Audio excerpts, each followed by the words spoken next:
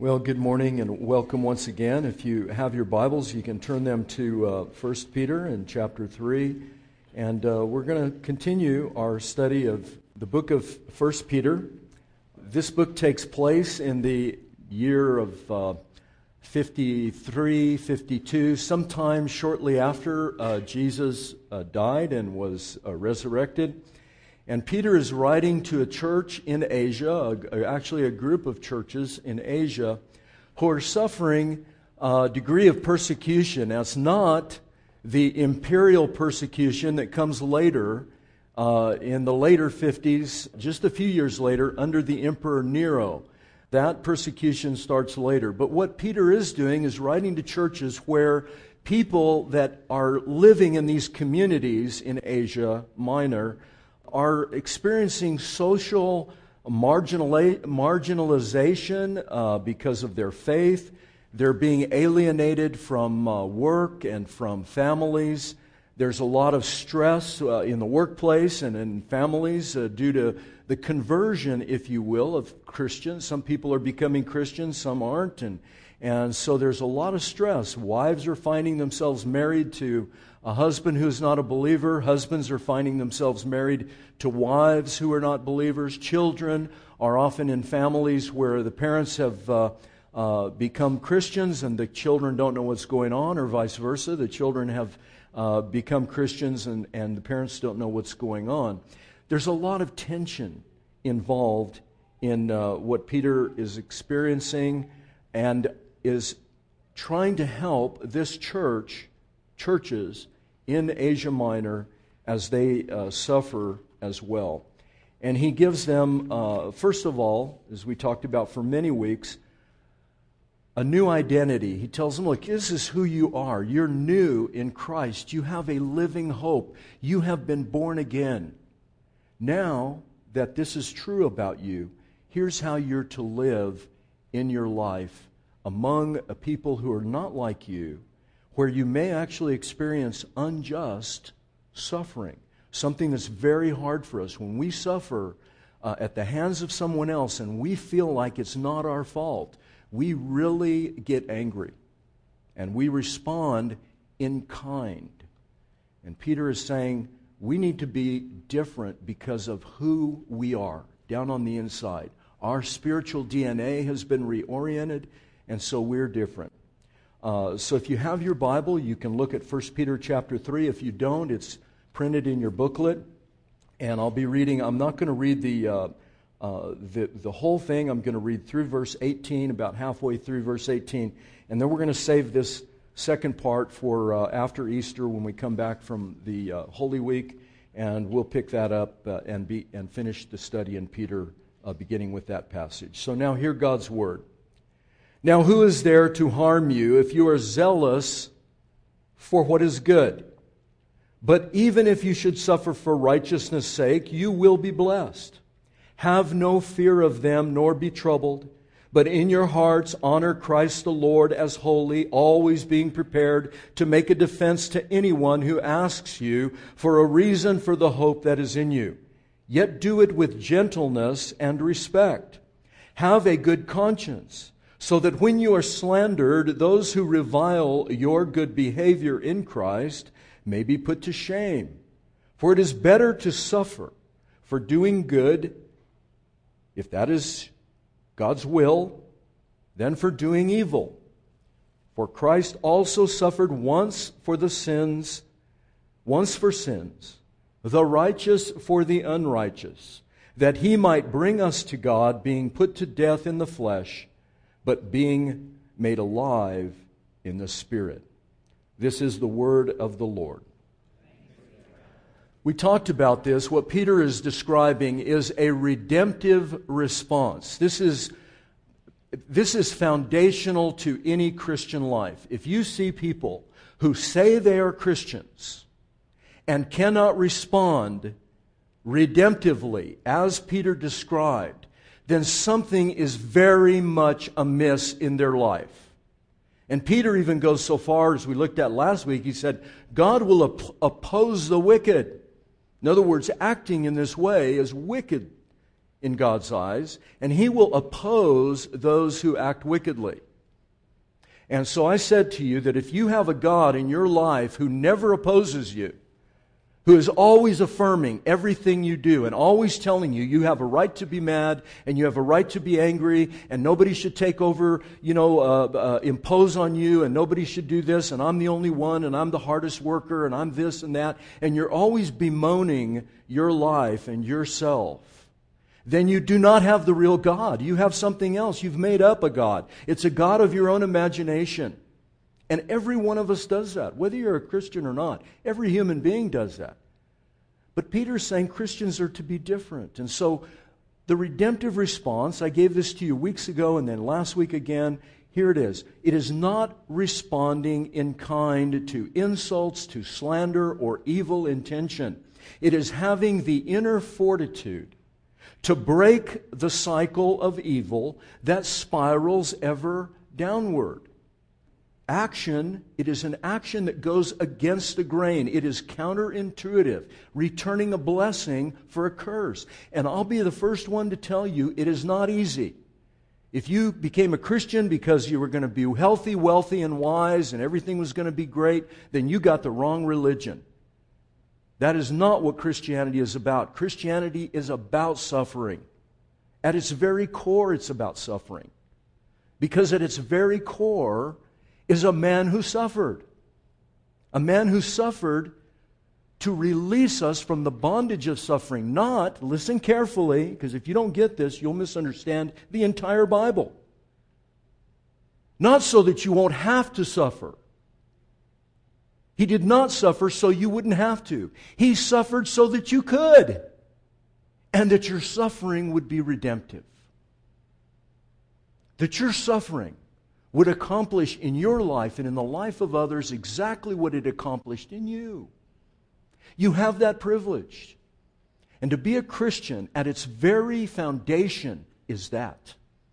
It is being willing to go into a world that does not like you, that is not always going to affirm every little thing that you want, that's not going to pat you on the back and tell you how great you are, that is often going to be unjust and unfair, and that you go in there with all the joy and strength and power and love and redemption that your Savior went into your life with in order to reclaim you. He's saying you go into that world of horror even at times, and you reclaim what is there as much as is in your power to do it, within what he talks about God's providence, which we'll look at in a moment. That's what you've signed up for. So we're going to take just a moment now, and anyone can leave that wants to. This is not, happy, clappy Christianity. This is tough. And Peter is suffering. And so are the people that he's writing to. And it's so hard for us as Americans to get our head around all that. Sometimes I just wonder if it wouldn't be better if we suffered a little bit more. There's either not a single amen to that. There we go. We got one over here. Raul, courage, brother. Hang in. You and I will suffer together. Let's pray for more suffering. No, you've experienced it in one degree or another where people, look at your Christianity and they look a little sideways or they're not too sure, and you can actually experience overt persecution, even in America. But we are required to step up with joy, not begrudging, not clenching our teeth. Oh, I got to do this because Chuck said I had to. But I still hate their guts. Peter is saying, look at it. Open your eyes and look. And so this is, very quickly, here's what we're going to talk about. Living like you mean it. Living like you mean it.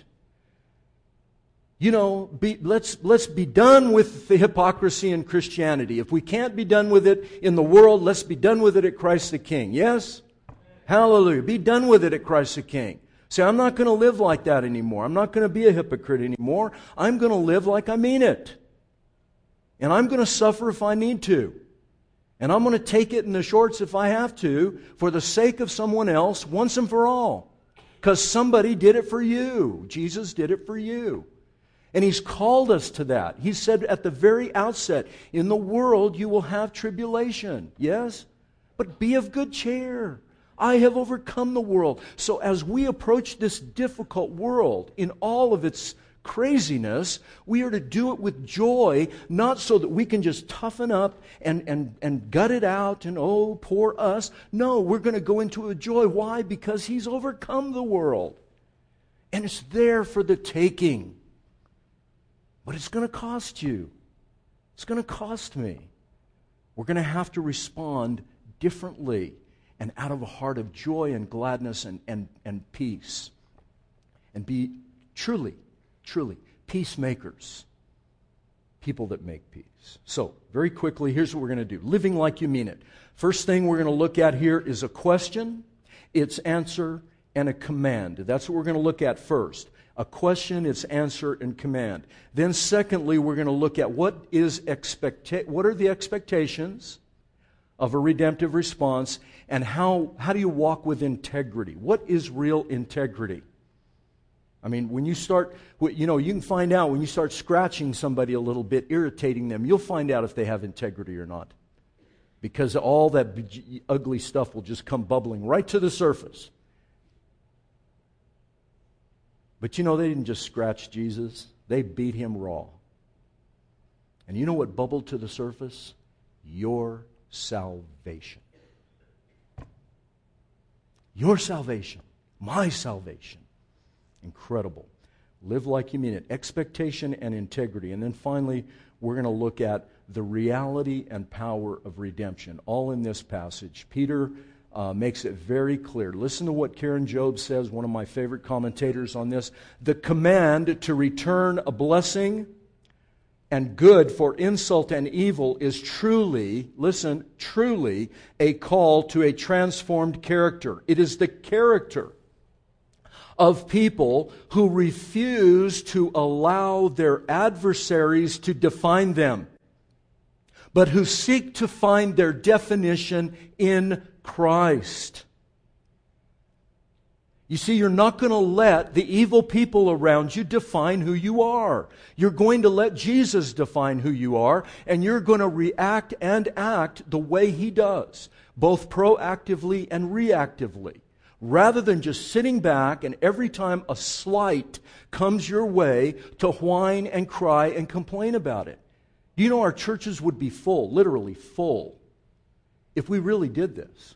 The reason they're not full is because who wants to go be around a bunch of cranky crybabies? Who wants to do it?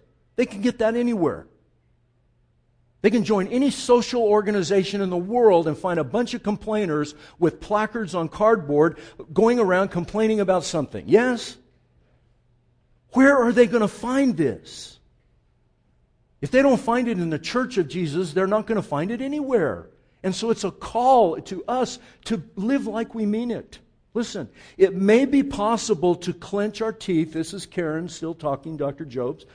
To clench our teeth and do something good for someone who has insulted or hurt us, all the while bearing ill will towards them in our hearts. All the while.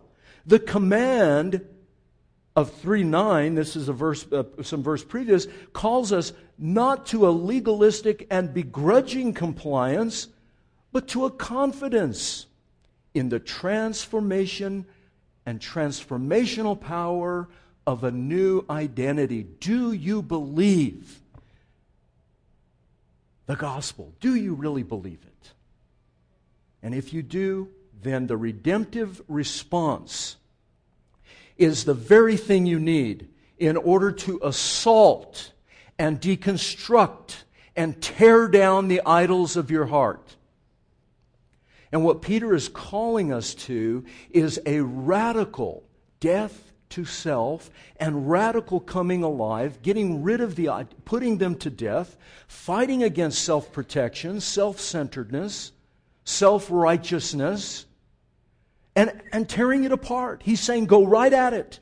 Don't cover it up. Don't pretend. Just go and tear it to bits. Fight with all of your might. Let the redemptive response disclose those idols and start to work on them. And then, as you're dealing with people and they scratch you and it hurts, keep after it, keep going. These things will transform your character. They will make you the person you want to be and often find that we can't be. We all aspire to this, and he's giving us very simple. Living like you mean it. What's the question? What's the answer? What's the command? Look at verse 13. Now who is there to harm you if you are zealous for what is good? He's asking what is called a rhetorical question. The answer is in the question. Who is there to harm you if you're zealous for doing good? He's saying to you and me, look, in the normal course of everyday life, you're not going to be punished for doing good. We do not live in the zombie apocalypse, folks. We live in a world that is filled, some of you hyper-Calvinists aren't going to like this. We live in a world, 6 or 7 billion people, of good people. For the vast majority of those people are good folks who want good for their children, who are trying their best to get along. They live in different societies, different cultures than us, but if you just go out and you just look, they're generally good people. Now, I'm not talking about morally good, not saying that they don't need to be saved. What I'm talking about is most people across the world, because of God's common goodness and common grace, people are generally good and appreciate good. In other words, you could be of any religion or any race, and if you go into a normal place and they treat you right, you appreciate that good. Yes? I mean, just across the board, in a broad spectrum, people are generally good. They don't eat their children. Some maybe they should. I mean, we don't kill our young, you know. Generally, unless you live in Aleppo, Syria, and none of you do, unless you live in some horrifically bad place, you live in generally a good place, whether it's Germany or England or France or the United States or Brazil or Iran or Iraq. You know, most of the places in the world, you go into a neighborhood, people generally appreciate good and will treat you good. If you're good, they treat you good. There are those pockets where you can be good and people treat you bad. But what Peter is saying, he's asking you to open your mind and say, look around you. If you're a good person, if you try your best, if you're working hard and doing what's right by people, just ordinary, normal good. Nothing extraordinary here. Just do normal good. He said, who's going to harm you? He's asking you to open your presuppositions about all this persecution and say, who's going to bother you? Nobody's going to bother you. Do what is good. That's the question. Who's going to harm you? Nobody. Do good. Nobody will harm you. They'll appreciate what you're doing. Secondly, what's his answer, though? He says, but, now there we don't like that, right? Oh my gosh, he's going to say but, even if someone should suffer for righteousness' sake, you will be blessed. What he's saying is, even if the odd circumstance comes out that by unfortunate circumstances you happen to be born in Aleppo, Syria, and you happen to be a Christian, and they put the nun on your house, you're a Nazarite, or a Nazarene, and they start persecuting you, even if that horrific thing happens to you, even if you're singled out, the odd circumstance, you're still blessed. Now here's a man who understood this down to his bones. He knew what it was about. And he's telling you and I, living in the comfort of milk and honey in America, even if you suffer for righteousness' sake, you're blessed. Don't be afraid. Don't be afraid. He's saying God promises that even if you're born into a world where you're living with a psycho, Kim, whatever his name is, in North Korea, or whatever, pick your dictator. Pick your nutty person. Pick your crazy person at work.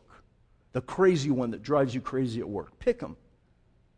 He's saying even if they persecute you, even if they cause trouble for you, pick your crazy relative, the crazy relative that lives upstairs that you don't ever want to talk about. Pick them. Pick anybody. Even if they persecute you, I'm blessed. God's blessing is on me. Think about it, folks. God promises that if you do good, if you are out there actively doing what is right in the gospel for His sake, for the gospel's sake, you will be blessed. And the Apostle Paul went so far as to say, Whether I live or whether I die, I belong to Jesus. He takes the extremes of human existence, life and death, and he says, doesn't matter. I belong to Christ. I am protected. So even if I'm persecuted for righteousness' sake, I will be blessed. And he gives this command, do not be afraid. You know, 365, it's an easy number to remember, 365 days in a year, 365 times in the Bible, it says, do not fear. Very rarely does it say, do not doubt, because who doesn't have any doubt? If you say, I don't doubt, something's wrong with your faith. Faith thrives. True faith will thrive in the presence of doubt. It will get stronger, just like we train ourselves in a gym. The more your faith is pressed, the stronger it becomes because you're forced to look to Jesus Christ, your King. Do not be afraid. He says this, listen, you are not your own, the Apostle Paul said. You're not your own, you've been bought with a price. Do not be afraid. You're not your own. You don't belong to yourself, and they don't own you. They may harm you, listen, they may harm you, but they cannot have you. They may harm you, but they cannot have you. I have you. Let goods and kindreds go, this mortal life also, the body they may kill. God's word abideth still. You see? The power of living like you mean it. And what about expectation and integrity? Look at verse 15. He says, in your hearts, honor Christ the Lord as holy, always being prepared to make a defense to anyone who asks you a reason for the hope that is in you, yet do it with gentleness and respect. What he's saying here very plainly, very clearly, folks, is this. Have an expectation that if you are living redemptively in your life, people will notice the difference. They're going to actually notice that you're living redemptively, that you are an authentic Christian, that they're going to, yes, they may hammer you a few times. They're going to go, gosh, I'm getting nothing back but love and kindness and forgiveness. What is up with this? And they come and they ask you, you know, what is the hope? He's saying, trust what I'm telling you. Have confidence in the redemptive response. This is not a call for apologetic or philosophical ministry, although that's great. You know, if you like Dr. Ravi Zachariah, I love Ravi, and he has a ministry of apologetics. Or the Bible Answer Man, Hank Hanegraaff, you know, Bible apologetics. Or even Dr. Sproul, he's one of the best apologists in the world, RC. Anybody you pick your favorite apologist. This is not a call to that ministry, although this is that ministry. He's calling all of us to do this. He's saying everybody be prepared. Why? Because you've been responding redemptively. You've been treating others not in kind but with blessing. And it is going to produce fruit. It's going to happen. You know what? They may go their whole life persecuting you, and then they go to the next person some years later, and that person treats them with a redemptive response, and they go, you know something? I remember so-and-so back there. He was so different, or she was so different. Now I'm meeting this person here, and they're different. You know, what is going on? He's saying, trust it. Trust the redemptive response. Dr. Karen Jobes says, cultural isolation is not to be the route taken by the Christian community. Cultural isolation, which we love, folks. We love to hunker and bunker in our little tiny communities, our little and if God forbid the church should get to be 50 people because I don't know everybody. Well, what's up with that? Go out and meet them.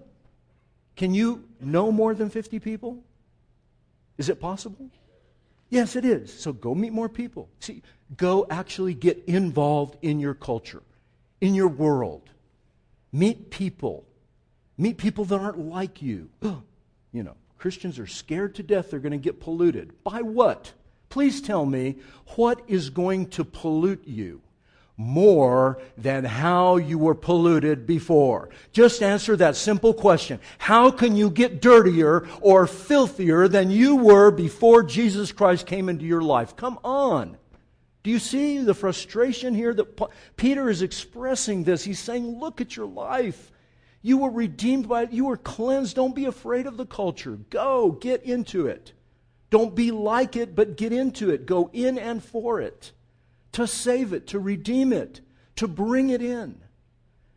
And if we hide out and we're scared to death and we're wringing our hands all the time, folks, we are going to totally miss what the kingdom of God is all about. Those of you that were in the orientation class yesterday morning, we talked a lot about the kingdom of God. The kingdom of God, what we are here to make visible. That is one of our purpose statement of Christ the King. We are here to make visible the invisible kingdom. And it isn't going to happen any other way than this. This is how it's done. This is where the rubber meets the road. A lot of other things are peripheral to this. This is bottom line Christianity, folks. This isn't there. It isn't there. So don't fool yourselves. It's just not there. It is to live its life, our lives, openly in the midst of an unbelieving world. We're to be out there in the midst, not afraid. Live our life with conviction, being prepared to explain the reasons for that life. How can you explain the reasons for that life? What can you explain? Having a good conscience, so that when you're slandered, look at 16, those who revile your good behavior in Christ may be put to shame. Peter is saying you must have integrity in your life, consistency. You know, I know this is true because I have been this Christian who talks but doesn't walk, whose speech doesn't match my claims to a new birth. I've been that person. And I know that many of you struggle with that. Or maybe you're marginally on the margins of the church and you say, I don't want to go to church because it's just a bunch of hypocrites. Which is true. We admit it. In fact, that's a prerequisite to becoming a Christian. You must be a hypocrite. To be a Christian, you must. But for goodness sakes, folks, once you become a Christian, don't you want to start taking that hypocrisy off and ridding yourself of that? Who's comfortable with that? I'm not. And I know many of you are not. You want to live a real, like you mean it. You want to live like you mean it. Well, he's telling you, have integrity in your life, consistency in your life. Become a great repenter. It doesn't mean your behavior is just exemplary. Your behavior may actually look bad sometimes. But be a good repenter. Know when it's time to go and repent and break and fall before God. I'm sorry for what I did. I'll do better. Be a good repenter. Have a clear conscience. What he means by that is walk matches whatever. Okay? Walk matches. Clear conscience. And humility and respect for others, answering them with gentleness and respect. What he means by that is that your talk matches. In other words, what comes out of your mouth and how you act and what you do. That demeanor of who you are that people see should match that of your Savior. Should look like Him. In other words, remember from a few weeks ago, example doesn't mean something. The example Jesus was, we were told to follow Jesus' example, is not merely something that we aspire to and try to be like Him, but rather the example is the perfect letters, like those notebooks we used to have as kids, and had a perfect A and a perfect B and all that, and then you would learn to write by tracing over those letters. That's what that word means. It's the only time it's used in the entire Bible. It's a very unusual word, very unusual even in regular Greek literature besides the Bible, and it simply means to trace over, write over, a writing copy. And so Jesus is not saying you have to be exactly like me in every detail, perfect like me. He's not saying that. Your letters are not going to be perfect, but they'll be legible. They'll be legible. People will actually be able to read the gospel in your life. through what you say and how you act. And he's being very clear about this. Look at verse 17. For it is better to suffer for doing good, if that should be God's will, than for doing evil. I mean, he states the obvious. This is not hard, folks. Listen, he states the obvious. He says, better, isn't it better that you suffer for doing something good than if you suffer for doing something bad? I mean, if you suffer for doing something bad, you should go to jail or get a spanking or get a timeout or have your chocolate chip cookies and milk taken away or something. If you suffer for bad. He's saying if you suffer for good, wow, it's better. Better to suffer good than bad. He's stating the obvious. And he's saying in God's will, or God, what we call in theology, God's providence. The Westminster Shorter Catechism, question 11, what is God's providence? God's works of providence are His most holy, wise, and powerful preserving and governing all His creatures and all their actions. God's works of providence are His most holy, wise, and powerful preserving and governing all His creatures and all their actions. So what he's saying is, if in God's will, in that providential will, you do find yourself living in difficult circumstances, people do not like you, they're persecuting you, or God forbid you live in Aleppo, Syria, or some other horrific place where you're just getting hammered and your life is at risk, he's saying, if that's God's will, don't just clench your teeth and accept it. It's better. I mean, how crazy is that?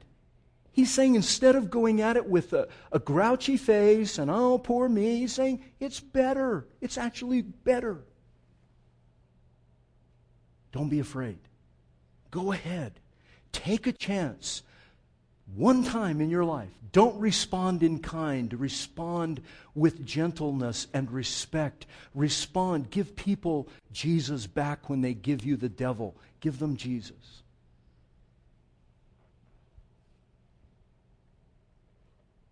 Living like you mean it. Finally, what is the reality? The reality and power of redemption. You know, Peter says some hard things here, folks. He really does. And you know, I've been poring over this now for months. The letter of 1 Peter. It's hard. You get into it and you go, my gosh, it's just eating me alive. And you think about it and you think, is my Christianity real? Is it real, or is it just a facade? Just because I live in a easy place. What would happen if I really had the pressure put to me? What if somebody really put the pedal to the metal, so to speak? What would I do really? And that's what I'm asking you to do, as hard as it is, in an artificial circumstance. We do live in a great country and we're free people. But what would you do? And I think there are plenty of opportunities for us in our daily lives, with our marriages, with our workplace, with just on Facebook, for goodness sake. Some of the horrific things that are said and done on Facebook. You just go on and on. You could find plenty of opportunity, even in our wonderful world that we live in, to show gentleness and respect and respond in a redemptive way. And here's what he says is the reality of that power. Here is how you link your life to that life. Peter goes into some hard territory, folks. He does it over and over again, but he never strays far. He never gets too far from this truth right here. Look at verse 18. For Christ also suffered once for sins, the righteous for the unrighteous, that He might bring us to God, being put to death in the flesh, but made alive in the Spirit. Do you see what he's saying? You can't just breeze over those words. Look, Christ suffered the unrighteous, the righteous for the unrighteous. Who's he talking about? He's talking about us. For Christ also suffered once for sins, the righteous for the unrighteous, that He might bring us to God. He's begging you, with all the literary power of the Holy Spirit in this wonderful man, Peter, he's begging you to look at your own salvation every time you respond to someone or react to someone. Think about it. How in the world how can you account, any of you, anyone, I don't care if it's the littlest child up to the oldest adult, in this room, how do you account for the grace of Jesus Christ in your life today? What makes you here? How did you get here and not Aleppo or South El Paso or a stone's throw across the Rio Grande over here in Juarez? How did you end up here today? You're here today because Christ suffered once for sins, the righteous for the unrighteous, that He might bring us to God. Us. Every moment of our lives, folks, are lived for Him, in Him, through Him, by Him. Him for us. He gave Himself for us. And He's just asking us to do nothing less than treat others the way we have been treated. And we find it so hard and complain so much and are so ungrateful. And I count myself at the top. And I tell you, this time I've spent in this word here has just undone me. It's unraveled me. And I want it to unravel you because it can change you down at the very base of who you are. The righteous for the unrighteous. Me, God says to us, me for you, now you for everyone else. You go live in the world, in and for them. Don't hide, don't hunker and bunker. Get out there and do it. Will you trust me? That's what He's saying. Will you trust me? Will you? I hope you will. Let's pray. Father, thank you. I know this is difficult for us. It's hard for us to not be selfish. But I beg you, Father, in Jesus' name, to root out that selfishness, to go at it with all the power of your blessed Holy Spirit, and attack that self-righteousness, self-justification, self-protection, self-centeredness, self-idolatry. Root it out and replace it with the glory of Jesus Christ, the righteous one, who died for us, gave Himself for us, willingly, lovingly, that we might not be slaves to this sin, that we might be free to suffer for the world that He loves. Please, Father, I beg you, do that for us. And we promise that we will live this life for you. We promise, Father. Please, help us. Save us. Have mercy on us, O God, according to your grace. Amen.